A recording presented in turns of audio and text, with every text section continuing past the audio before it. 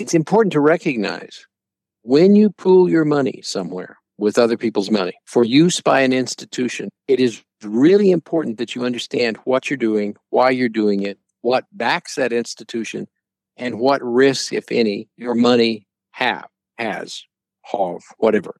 Oh, man, that's a tense question you've got there. Lots of tenses in that one.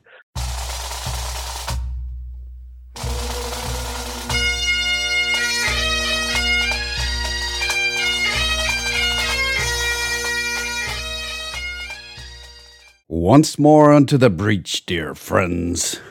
Else fill them all up with our English dead. Good morning, ladies and gentlemen, boys and girls, and welcome to an exciting second hour of The Personal Wealth Coach.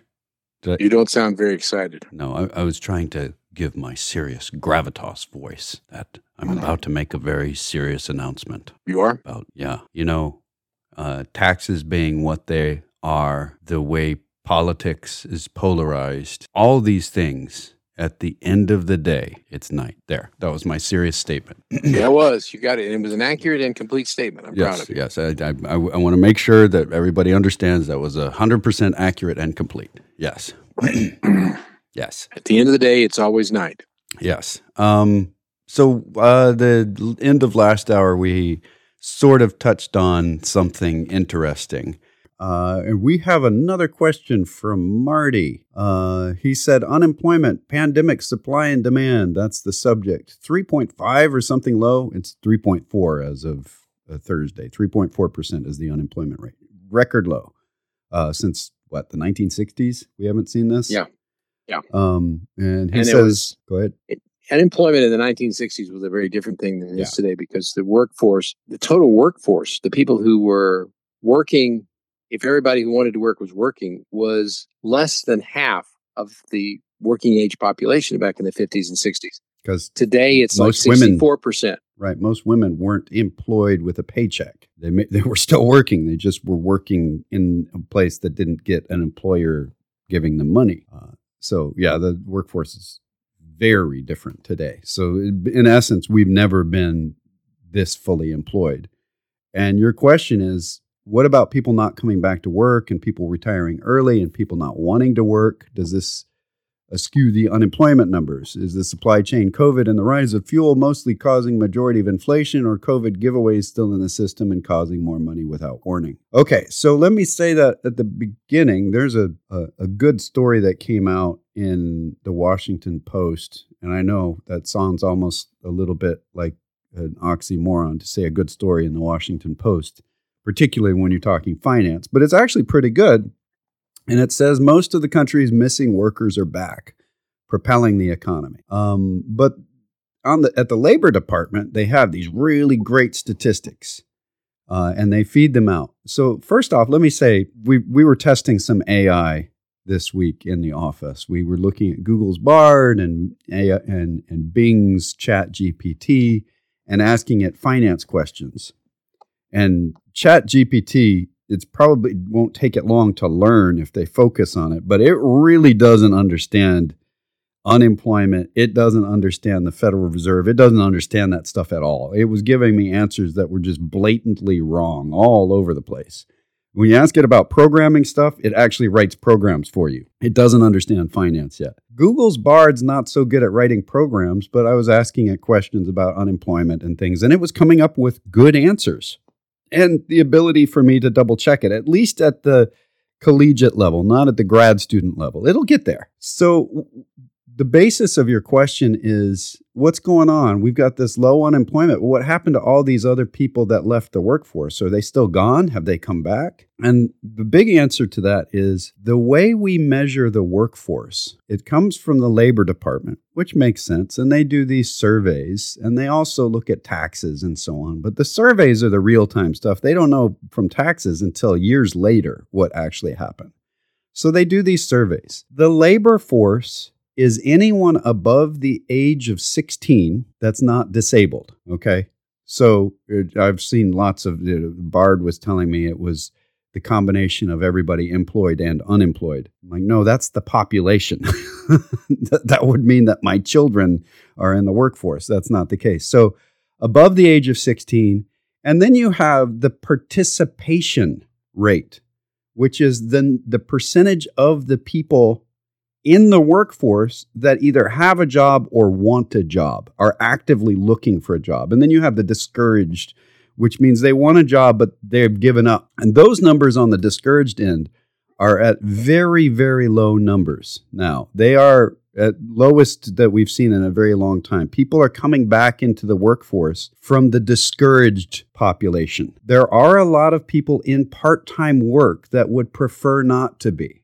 But those numbers are coming down too. They would prefer to be full-time, they're part-time. So then you've got people that retired early. And the Wall Street Journal had a story on this the same day the Labor Department let this stuff out. The Washington Post did, and a bunch of interviews with people who retired early and then got bored out of their mind and they went back to work. And we're seeing a lot of that. So the big question we had in the pandemic, are all these early retirees gone for good? And the answer seems to be, in the majority of cases, no, they actually want to be doing something in the workforce. And the numbers we have now, as far as the size of the workforce, are significantly higher. The actively working actual workforce, they're significantly higher than they were pre-pandemic. And the participation rate is coming up as well. So the participation rate is still lower than it was pre-pandemic, but because there's more people in the workforce, we have more people employed. And I know that's a lot of variables to throw in to say, what in the world? There's the people that want to work, more of them are working. There are even more people in the workforce. So you wanted to add something. I had a question a little while back from a client about if you have 64% or 62% or whatever of eligible people for the workforce actually in the workforce, isn't that other 30-some% just a bunch of people who are on welfare and goofing off? And the answer is no. Absolutely not. Interestingly enough, the person who asked me this is a member of a couple, both of whom are retired military officers. They're old. They're in the age range where they should be in the workforce, but they're not working because they have plenty of income. And one of the biggest contributors to that 30-some% of the workforce, I think the single biggest contributor is people who have retired before 65 because they have a good retirement system, like right. Government employees, military retirees, teachers, police officers. That's the single biggest component. The second largest piece of that 30-some%, by the way, is stay-at-home spouses who are taking care of kids. The number of people who are, quote, on welfare, or men living with their girlfriend who's on welfare or whatever, is a very, very, very tiny percentage of the people who are eligible to be in the workforce but are not working.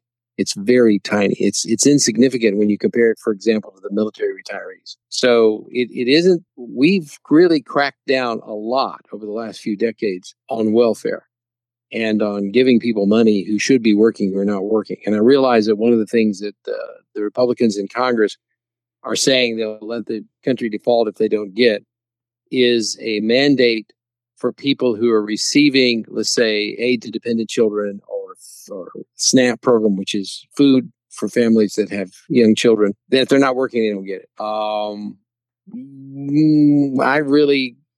The problem with that is, it is a big problem. If you've got kids and you need to put them in daycare to work to get food for the kids, and the daycare is costing you more than you're being paid at work, what do you do?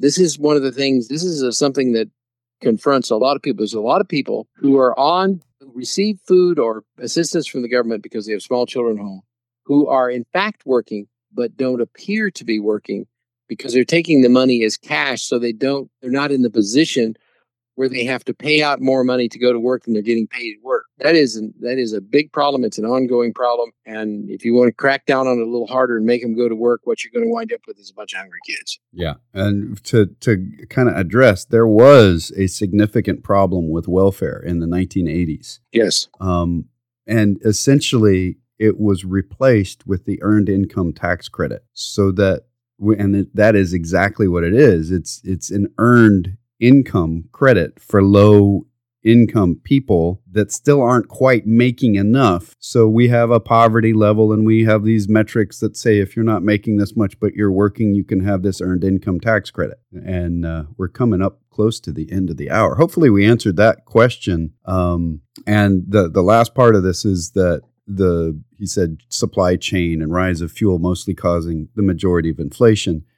What we're seeing right now, month to month, is very, very low inflation. And yes, fuel is one of the major components almost always in inflation, because even if you take energy as a component out of the index, the other prices are affected by shipping them. It costs more to get things from one place to another when energy is more expensive. I know we're about out of time, but suffice to say there have been a couple of good studies that come out recently that say the margins that corporations are earning right now, the difference between what they pay for something and what they sell it to you for, are record highs.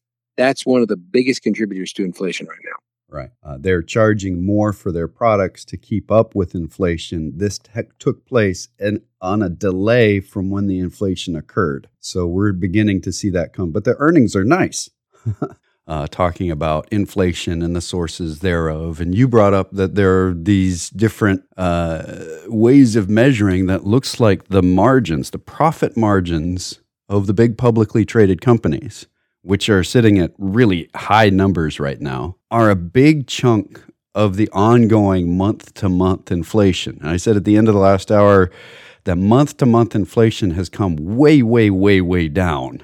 It's still positive, which means it's still inflating, but not at that rate that we saw last year. And you said that there are several publications that are talking about the margins on these U.S. corporations being a big chunk of that. Well, what is that? Where does that margin come from? Well, they raised the prices on their goods because they had to eat the difference. Last year, when inflation was going up, they didn't change their prices in time, so it affected their earnings. Now they've raised prices, and they're like, well, let's raise it enough so that we don't have to keep raising the prices. So let's just raise it to a good number.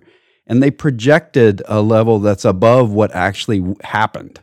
So prices went up a little faster than they should have. But the good news is that most of these companies did it in like a one-time interval. They didn't put a floating rate on their prices, which is a good thing because that's when you start getting ingrained inflation where it's built into the system. As long as they're doing it one-offs like this where you see a big burst in the margins going way, way up. The other part that I said, and I think this is the most important piece to take out of that, we're talking about profit margins being up at U.S. corporations when inflation hit. A profit margin is the percent of profit that you make. So if you're if you spend $10 and you make $5 out of that, you got a 50% margin. If you spend $15 and you get a 50% margin, you got 7.5%. So even when those dollars inflate, the profit percentage, that margin, doesn't care about inflation. It means your profits are up, period. I have been asked, and I'm sure you have, where do I go to hedge against inflation? And my answer has always been the case, owning profitable companies.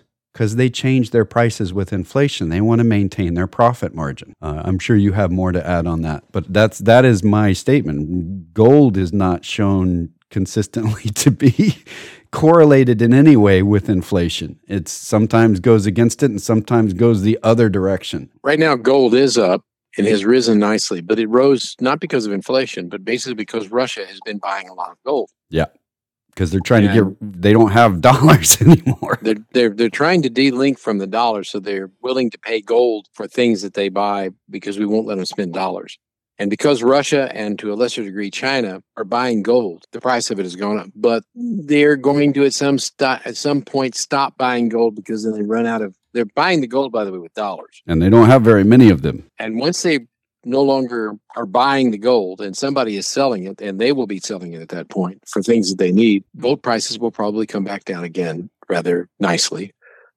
Gold is largely unpredictable in this world. It may go up and it may go down, and it may go up or down a lot at various times. There were some times in the past few decades when gold has plunged dramatically, and there's no easy way to see in advance when that's going to happen. Basically, there are places in the world right now, India, China, and Russia are the biggest ones, where gold is used as a store of value. And when hard times come, when you need your gold to rise because the stock market is down or whatever, that is when they will be selling gold and the price will go down. Hungary and Turkey are both buying gold hand over fist as well. Not the governments, the people of Turkey.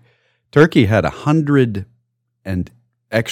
than 100% inflation last year, and their rate has not abated. We talked about this at the time that their president got rid of the equivalent of our Secretary of Treasuries, went through 3 of them until he found one that was willing to lower interest rates instead of raise interest rates to fight inflation. And the results are pretty clear.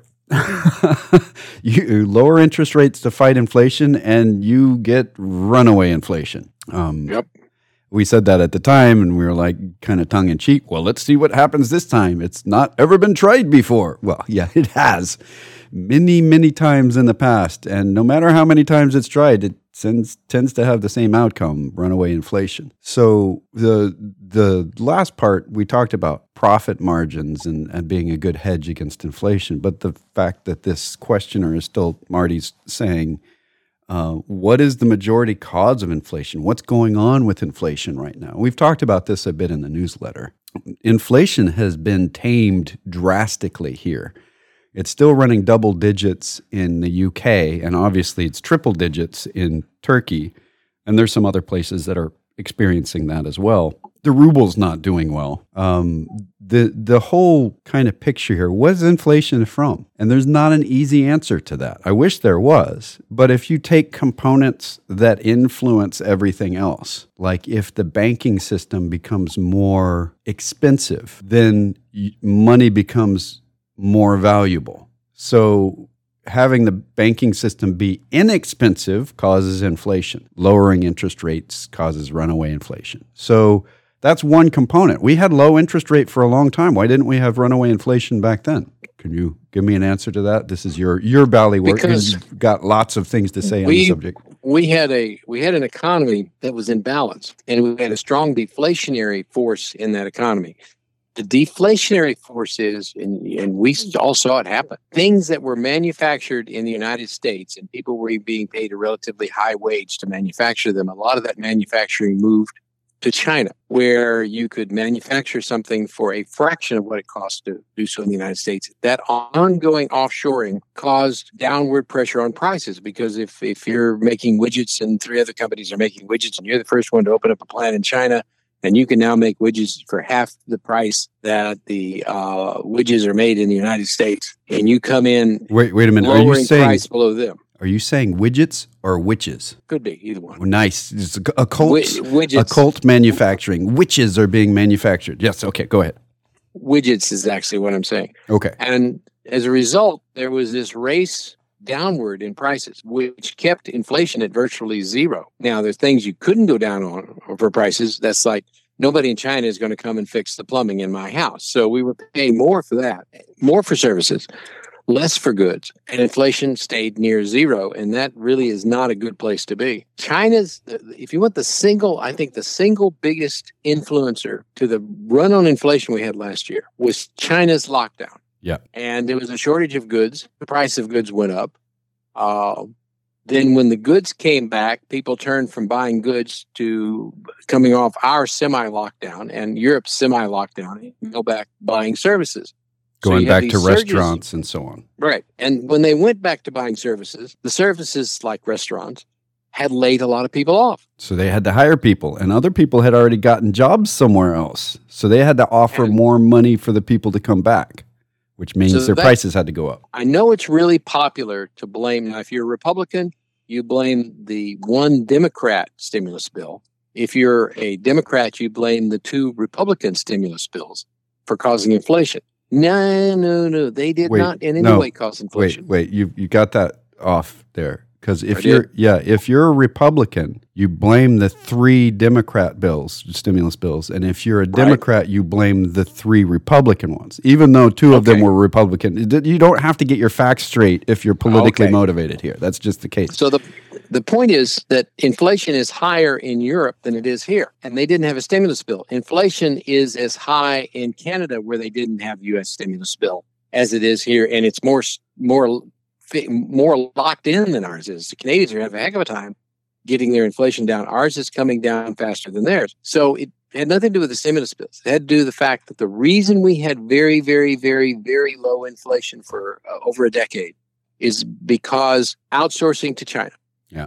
When China stopped supplying goods, but the demand was still there, the price went up. It's the laws of supply and demand. It's that simple. That was the first bout of inflation. The second one was services, because we weren't spending money on services for a while. The services laid off people. Like right now, it is hard to find a plumber. Before the pandemic, it was not. And the reality is a lot of people couldn't work as plumbers because that involved getting out and going places, and they went to work doing something else. We're still going through the tidal effects of the pandemic, which is why, by the way, the traditional economic indicators seem to be totally screwed up, because we're not in a traditional business cycle. We're in a completely different place. Right. And this is a very nice segue into a couple of other things that I had to talk about. We're onshoring or nearshoring or bringing back manufacturing to the United States. What is onshoring, nearshoring? We were doing offshoring. We were sending it to China. Now a lot of that's coming back to the American continents. Mostly North America and Canada and Mexico are having a lot of manufacturing buildup. Mexico, their federal release said that they have more than 400 major companies willing to spend large amounts of money to start manufacturing in Mexico in the last 6 months of 2022. These are people with money going to manufacture in Mexico. Those of you that have listened to us for very long know that I talk about different sources in China and what we're seeing there. And there's a China law blog that I have been following for, and every time I say that, I have an Arrested Development moment where Bob Loblaw's law blog. And if you know what that is, you can get a kick out of it. This is the China law blog. It's not Bob Loblob. But this law blog has been supporting, it's an international law firm that has for years set up partnerships with manufacturers in major industrial nations that want to form a partnership in China to manufacture things.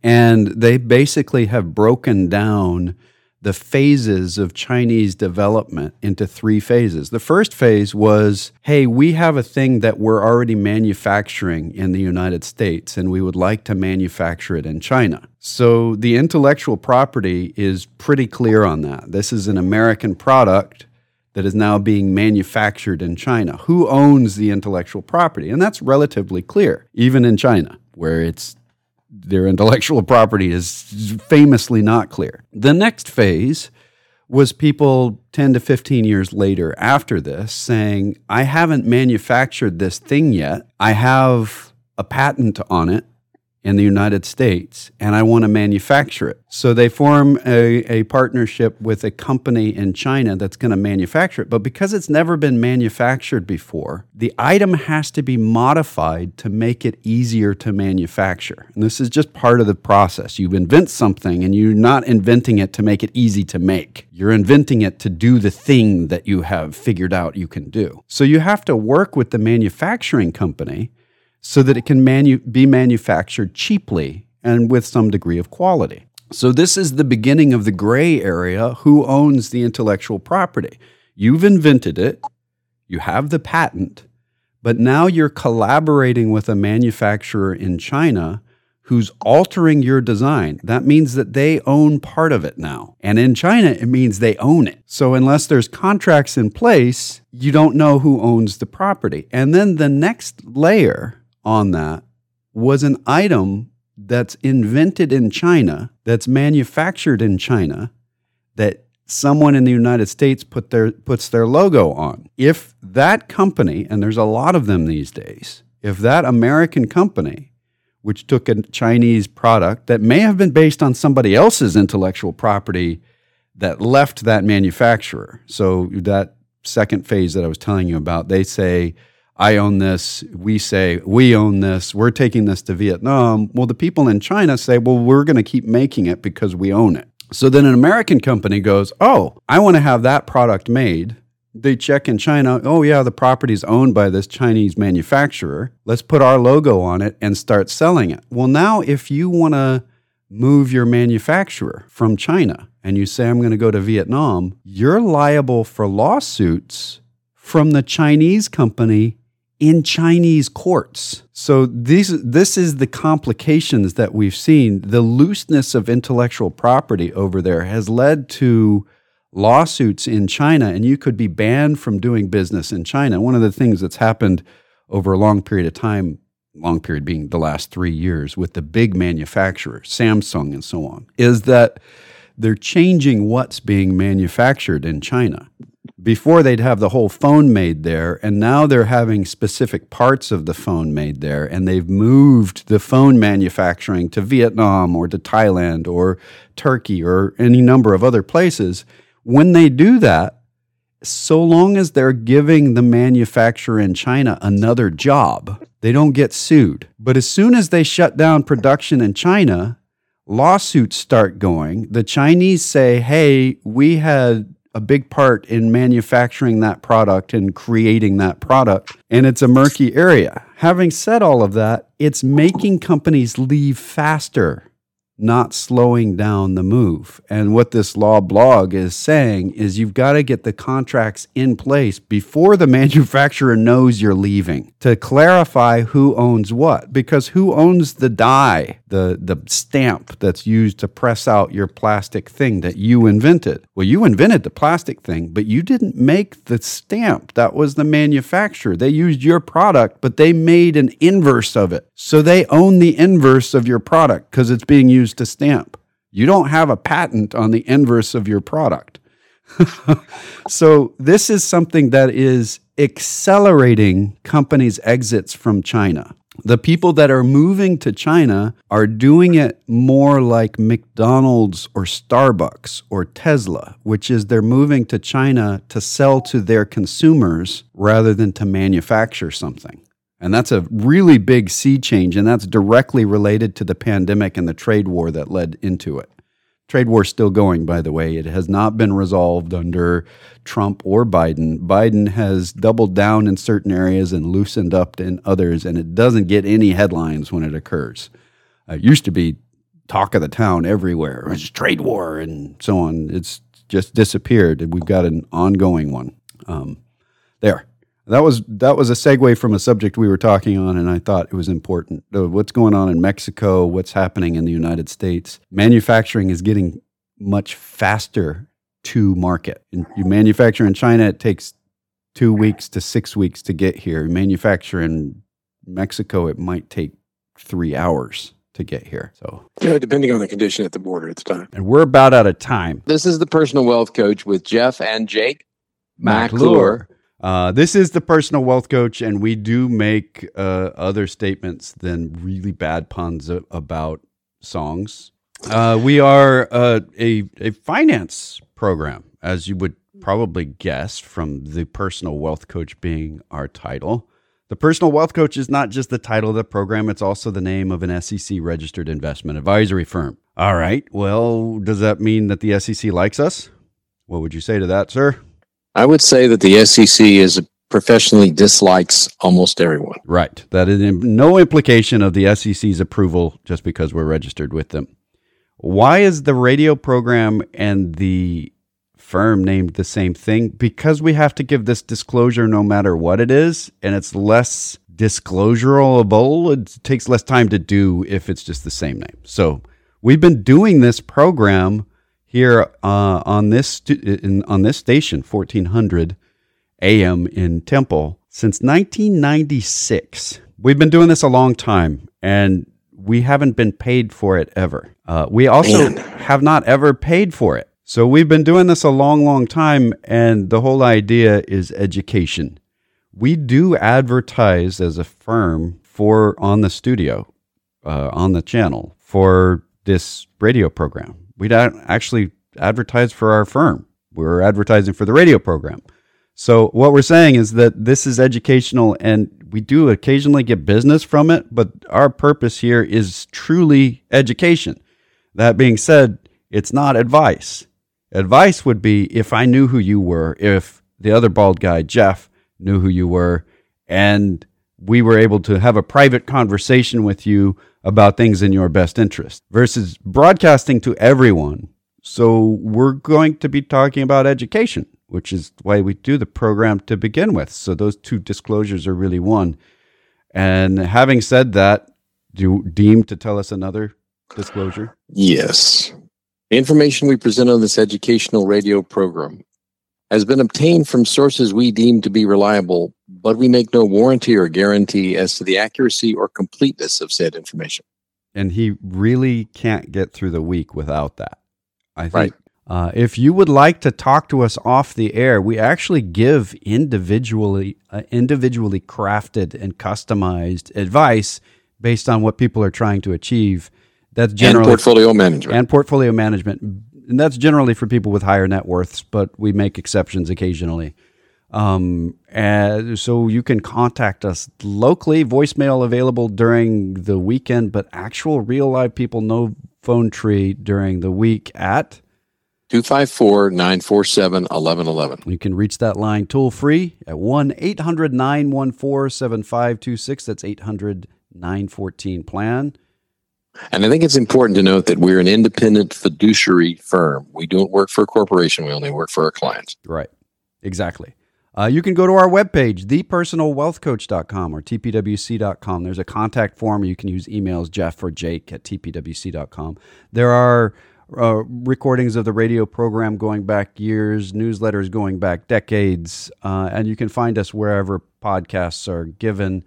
Thank you very much for listening on a nice Saturday morning. And until next week, this has been The Personal Wealth Coach.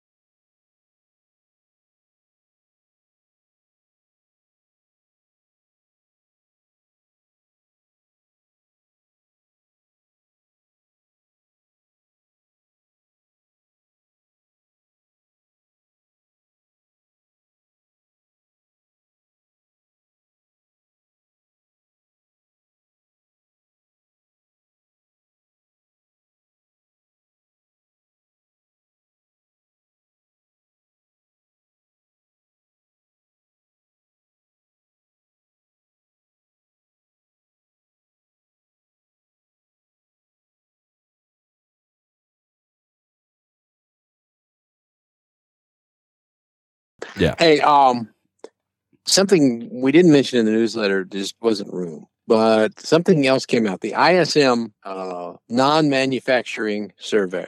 What is that? It's a PMI, which doesn't tell you anything.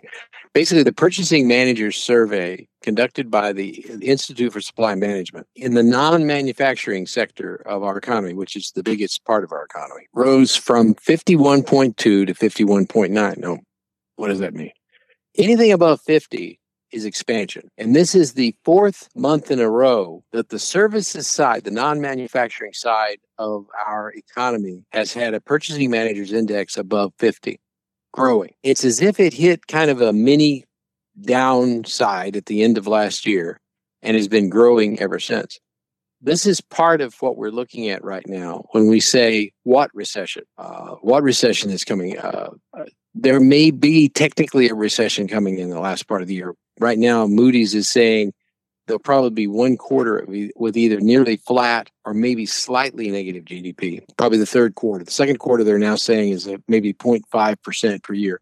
In other words, what we see is the total economy slowing down to below trend growth, but not shrinking. And then an interesting thing that came out in the jobs report that was published on Friday from the Labor Department is that the manufacturing sector, where the growth rate has been slowing, is now below 50. So it looks like we got contraction in the manufacturing sector, but manufacturers are still hiring new workers. Now, why are they doing that? I mean, if business is going down, traditionally what happens, we're sliding towards a recession, business activity is down, orders are down, they start laying people off. Instead of laying people off, they are hiring people. Why would they do that? Because they're looking at their customers who are telling them what orders they're planning over the next year or so. And they see a growth spurt coming in a few months. When you hire somebody, it takes 3 to 6 months for them to become productive. So there is, again, every indication that we are seeing right now in what we consider to be the reliable foundational economic principles and asset classes in the United States says there is more growth coming in the next year, not a recession. Here is another piece to that. Productivity numbers are negative. What does that mean? Well, that means that we're retreating. We're not able to build as many things in the same number of hours. What is that about? That sounds really negative. It is. It's negative. It makes it harder to build things. It makes it longer to get things done. So what's causing it? And this is one of those oddities. Oddities abound these days. During the pandemic, working from home increased productivity. Why? Well, there's a lot of studies that have been done on it. There was kind of an emergency feel to it in the workforce. I got to get this done. I got to make sure that I do this the right way when I'm doing this.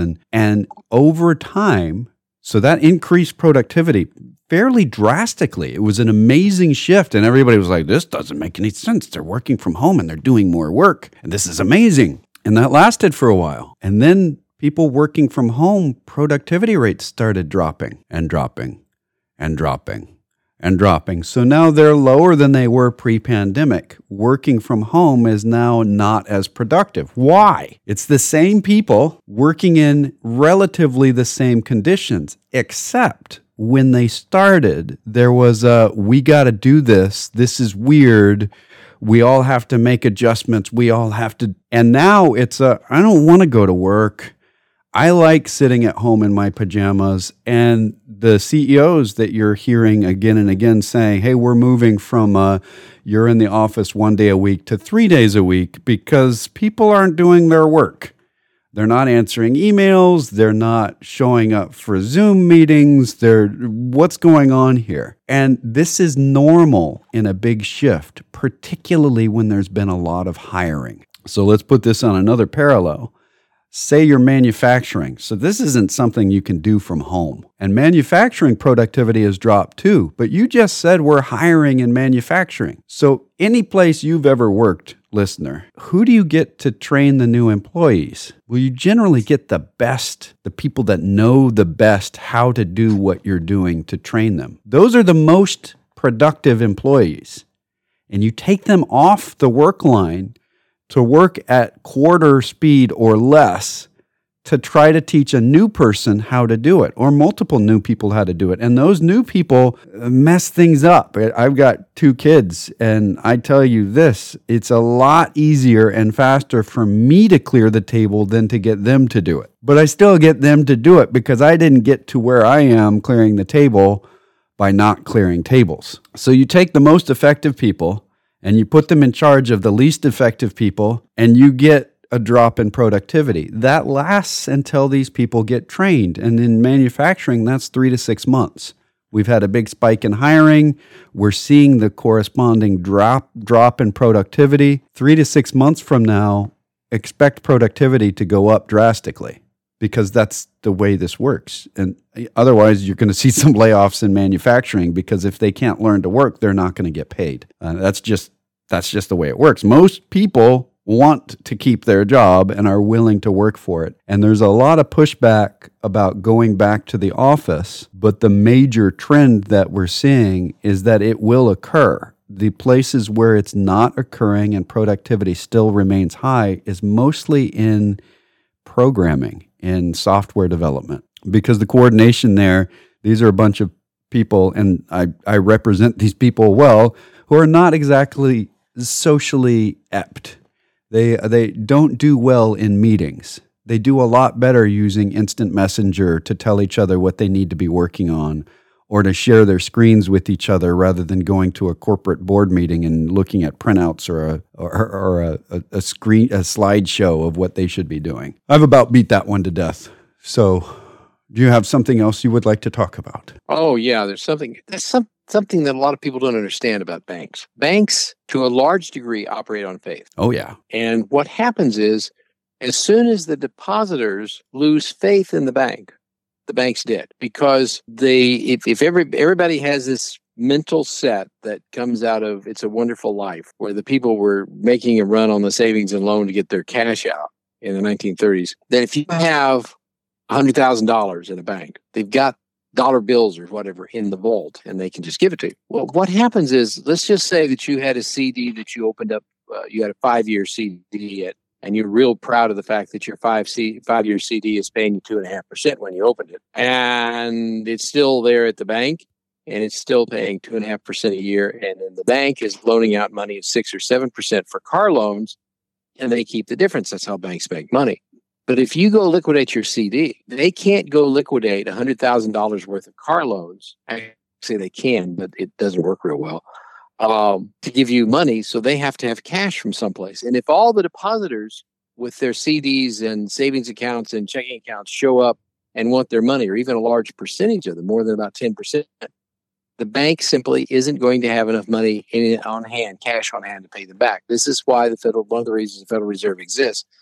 And if a bunch of people show up and say, I want my cash, and they say, well, we don't have that much cash on hand right now, come back tomorrow, then we get a panic, which is, of course, why the Fed Now program is opening up immediately. The issue is, all banks operate on faith. Back in the early 1990s in Central Texas here, we had bank runs. We had banks that rumor was going that the bank was failing because they had bad real estate loans, commercial real estate loans. And people would rush to the bank to get their money out. I remember there was a line that wrapped around the block in Copper's Cove for some bank that was going into there. And of course, the banks couldn't provide the money. The Federal Reserve literally, on a couple of occasions, has sent out 18-wheeler trailer trucks full of cash. Yeah, there was a great example of that. Y2K, the Y2K bug. The year 2000 is coming along. The bank code's going to break everything, and the banks are going to not have any money. Well, the Federal Reserve sent out a massive amount of cash that they had the Treasury Mint print up just so that they had cash on hand at the banks to represent a larger portion of their deposits so that people could be given money if there was a run on the bank.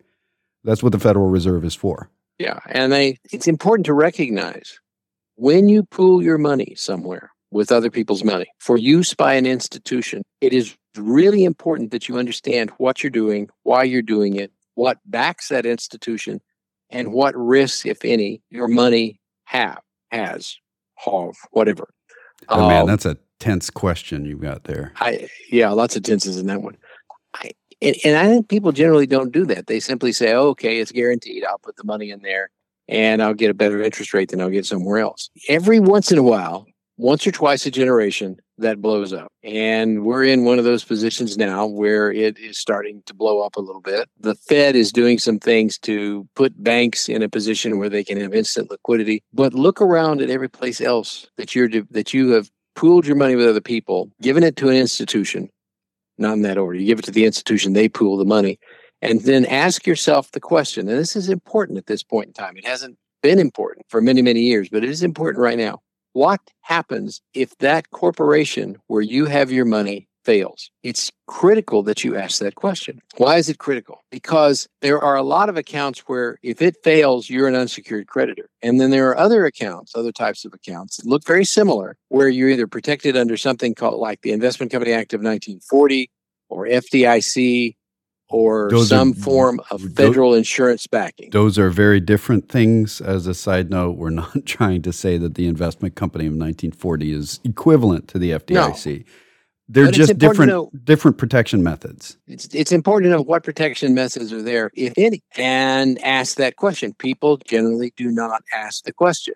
I have my money at wherever. What happens if wherever fails? What happens to my money? A lot of people, although not everyone, are familiar with FDIC at the bank, up to $250,000 per account, and what is an account, and how many $250,000 accounts you can have. Banks will talk to you about that readily. They are far less familiar with other aspects, and they become suddenly very familiar with it when something like Lehman Brothers fails, or some other company that they thought where they thought their money was safe fails, or an insurance company fails. They suddenly get a quick education. And it's important to recognize that it is a caveat emptor environment where it is up to you to know what happens to your money if the institution where you have it deposited or saved fail. And if you're uncomfortable with that, you probably ought to find someplace where you are comfortable. Yeah. And kind of give us a timeline on the banking crisis, the most recent one. And I'm not sure I would call it a banking crisis, except it was a big enough event that the Federal Reserve acted like it was a crisis. We'll call it a crisis. SVB failed. Why did they fail? Well, they didn't have enough liquidity to meet their depositors' demand. First Republic started to fail and was failing in slow motion. Its ultimate failure wasn't a run on the bank. Not like SVB. It was a sale of its stock so that the shareholders lost faith in the executives of the bank. That's a different kind of crisis now. Who's at risk in the first crisis is the depositors. They might not get their money. FDIC came in and covered it 100%. The Federal Reserve opened up these different programs to make sure that banks had cash on hand in the event that they had a run on the bank. So now it was the shareholders' turn to look at the executives of the banks and saying, wait a minute, you were doing just what caused that other bank over there to fail. We don't have trust in you anymore. So the whole banking sector, everybody that's owning stocks and banks right now realizes the whole banking sector dropped. Why? Well, because everybody said, whoa, banking's scary. But specifically, places like First Republic, the shareholders said, not only is this scary, you guys were doing exactly the same thing they were, and they failed. So the crisis is now on the shareholders, the owners of the bank, and they lost a lot of money in both of these instances. The FDIC insurance did not cover shareholders of the bank. They lost their shirts. This is not unique to the United States. Which bank failed in Switzerland? Credit Suisse. Credit Suisse failed. They had bonds outstanding as well as stocks. And when they failed, there was an entire set of bondholders, they're called subordinates, who they simply said, sorry, you're not getting any money back. You've lost all the money you loaned to the bank. And they're suing now. But the question is whether they're going to get anything. I don't know, because they're basically fighting the government. They're fighting their own government, and it's not working real well. What happens when the FDIC takes over? There's probably going to be lawsuits at SVB. This happened back when Countrywide was purchased during the global financial crisis. There's a lot of assets at that bank, but it was purchased on a fire sale. The FDIC said to its little group of bankers, which one of you wants to give a bid on this bank? And in the case of SVB, the bid was nickel on the dollar, and it was the highest bid. So the FDIC said it's yours. Well, they just bought a bunch of assets. And in bankruptcy, what's hopefully going to happen is the shareholders are going to try to sue the purchasing company to say that contract needs to be upheld for the loans that we gave, for the preferred stock that wasn't converted to common stock. So the complexities start coming out in little lawsuits. This is generally done in a bankruptcy, but if you look back at Bank of America and Wells Fargo, they made out like bandits in the great global financial crisis because they were able to step in and buy these assets cheaply, extremely cheaply. And yeah, they came with a lot of liabilities, like who's getting foreclosed on and who's not, and all of that. But when you're buying at that steep a discount and you have enough cash on hand to make everybody whole for a while, you make a lot of money on that deal. And that's been the case. First Republic is now being looked at. It's being shut up by the regulators, and the assets have to be handled. So what happens to your money in the event that your bank still has assets, but they're shut down because their shareholders have removed the executives and their share price has gone to zero? Well, the FDIC steps in and says, we're covering this. Whatever bank comes to buy it has to honor your deposit, and it has to be same day. So that's one of the hard things, and there's some articles in the different financial press over the last several weeks talking about the stable of bank purchasers. The FDIC keeps a group of banks that it goes to in an auction kind of format saying, hey, this bank is failing. You guys, this is our opening bid. Who wants to bid on it? And what's more, sometimes they make a brand new bank and they've got to grab an executive that's not at a bank right now. And they have to have a stable of people that are willing to step into that position. A lot of bank presidents, when they retire, will put their name on that list because it's generally a pretty lucrative position to try to unravel this stuff. And the underlying assets are worth a lot more than the short-term obligations. So they wind up making a lot of money, but there's not many of them right now. So there's lots of complexity here, but it's fascinating when you start digging in to say, what are the checks and balances? And then that was a pun on banking. Did you see what I did? Checks and balances. See that right there? I'm a dad. And we're about out of time. This is the Personal Wealth Coach with Jeff and Jake McClure. This is the Personal Wealth Coach, and we do make other statements than really bad puns about songs. We are a finance program, as you would probably guess from the Personal Wealth Coach being our title. The Personal Wealth Coach is not just the title of the program, it's also the name of an SEC-registered investment advisory firm. All right, well, does that mean that the SEC likes us? What would you say to that, sir? I would say that the SEC professionally dislikes almost everyone. Right. That is no implication of the SEC's approval just because we're registered with them. Why is the radio program and the firm named the same thing? Because we have to give this disclosure no matter what it is, and it's less disclosurable. It takes less time to do if it's just the same name. So we've been doing this program here on this station, 1400 AM in Temple, since 1996. We've been doing this a long time, and we haven't been paid for it ever. We also have not ever paid for it. So we've been doing this a long, long time, and the whole idea is education. We do advertise as a firm on the studio, on the channel, for this radio program. We don't actually advertise for our firm. We're advertising for the radio program. So what we're saying is that this is educational, and we do occasionally get business from it, but our purpose here is truly education. That being said, it's not advice. Advice would be if I knew who you were, if the other bald guy, Jeff, knew who you were, and we were able to have a private conversation with you about things in your best interest versus broadcasting to everyone. So we're going to be talking about education, which is why we do the program to begin with. So those two disclosures are really one. And having said that, do you deem to tell us another disclosure? Yes. The information we present on this educational radio program has been obtained from sources we deem to be reliable, but we make no warranty or guarantee as to the accuracy or completeness of said information. And he really can't get through the week without that. I think Right. If you would like to talk to us off the air, we actually give individually crafted and customized advice based on what people are trying to achieve. That's generally and portfolio management. And that's generally for people with higher net worths, but we make exceptions occasionally. And so you can contact us locally, voicemail available during the weekend, but actual real live people, no phone tree during the week at 254-947-1111. You can reach that line toll free at 1-800-914-7526. That's 800-914-PLAN. And I think it's important to note that we're an independent fiduciary firm. We don't work for a corporation. We only work for our clients. Right. Exactly.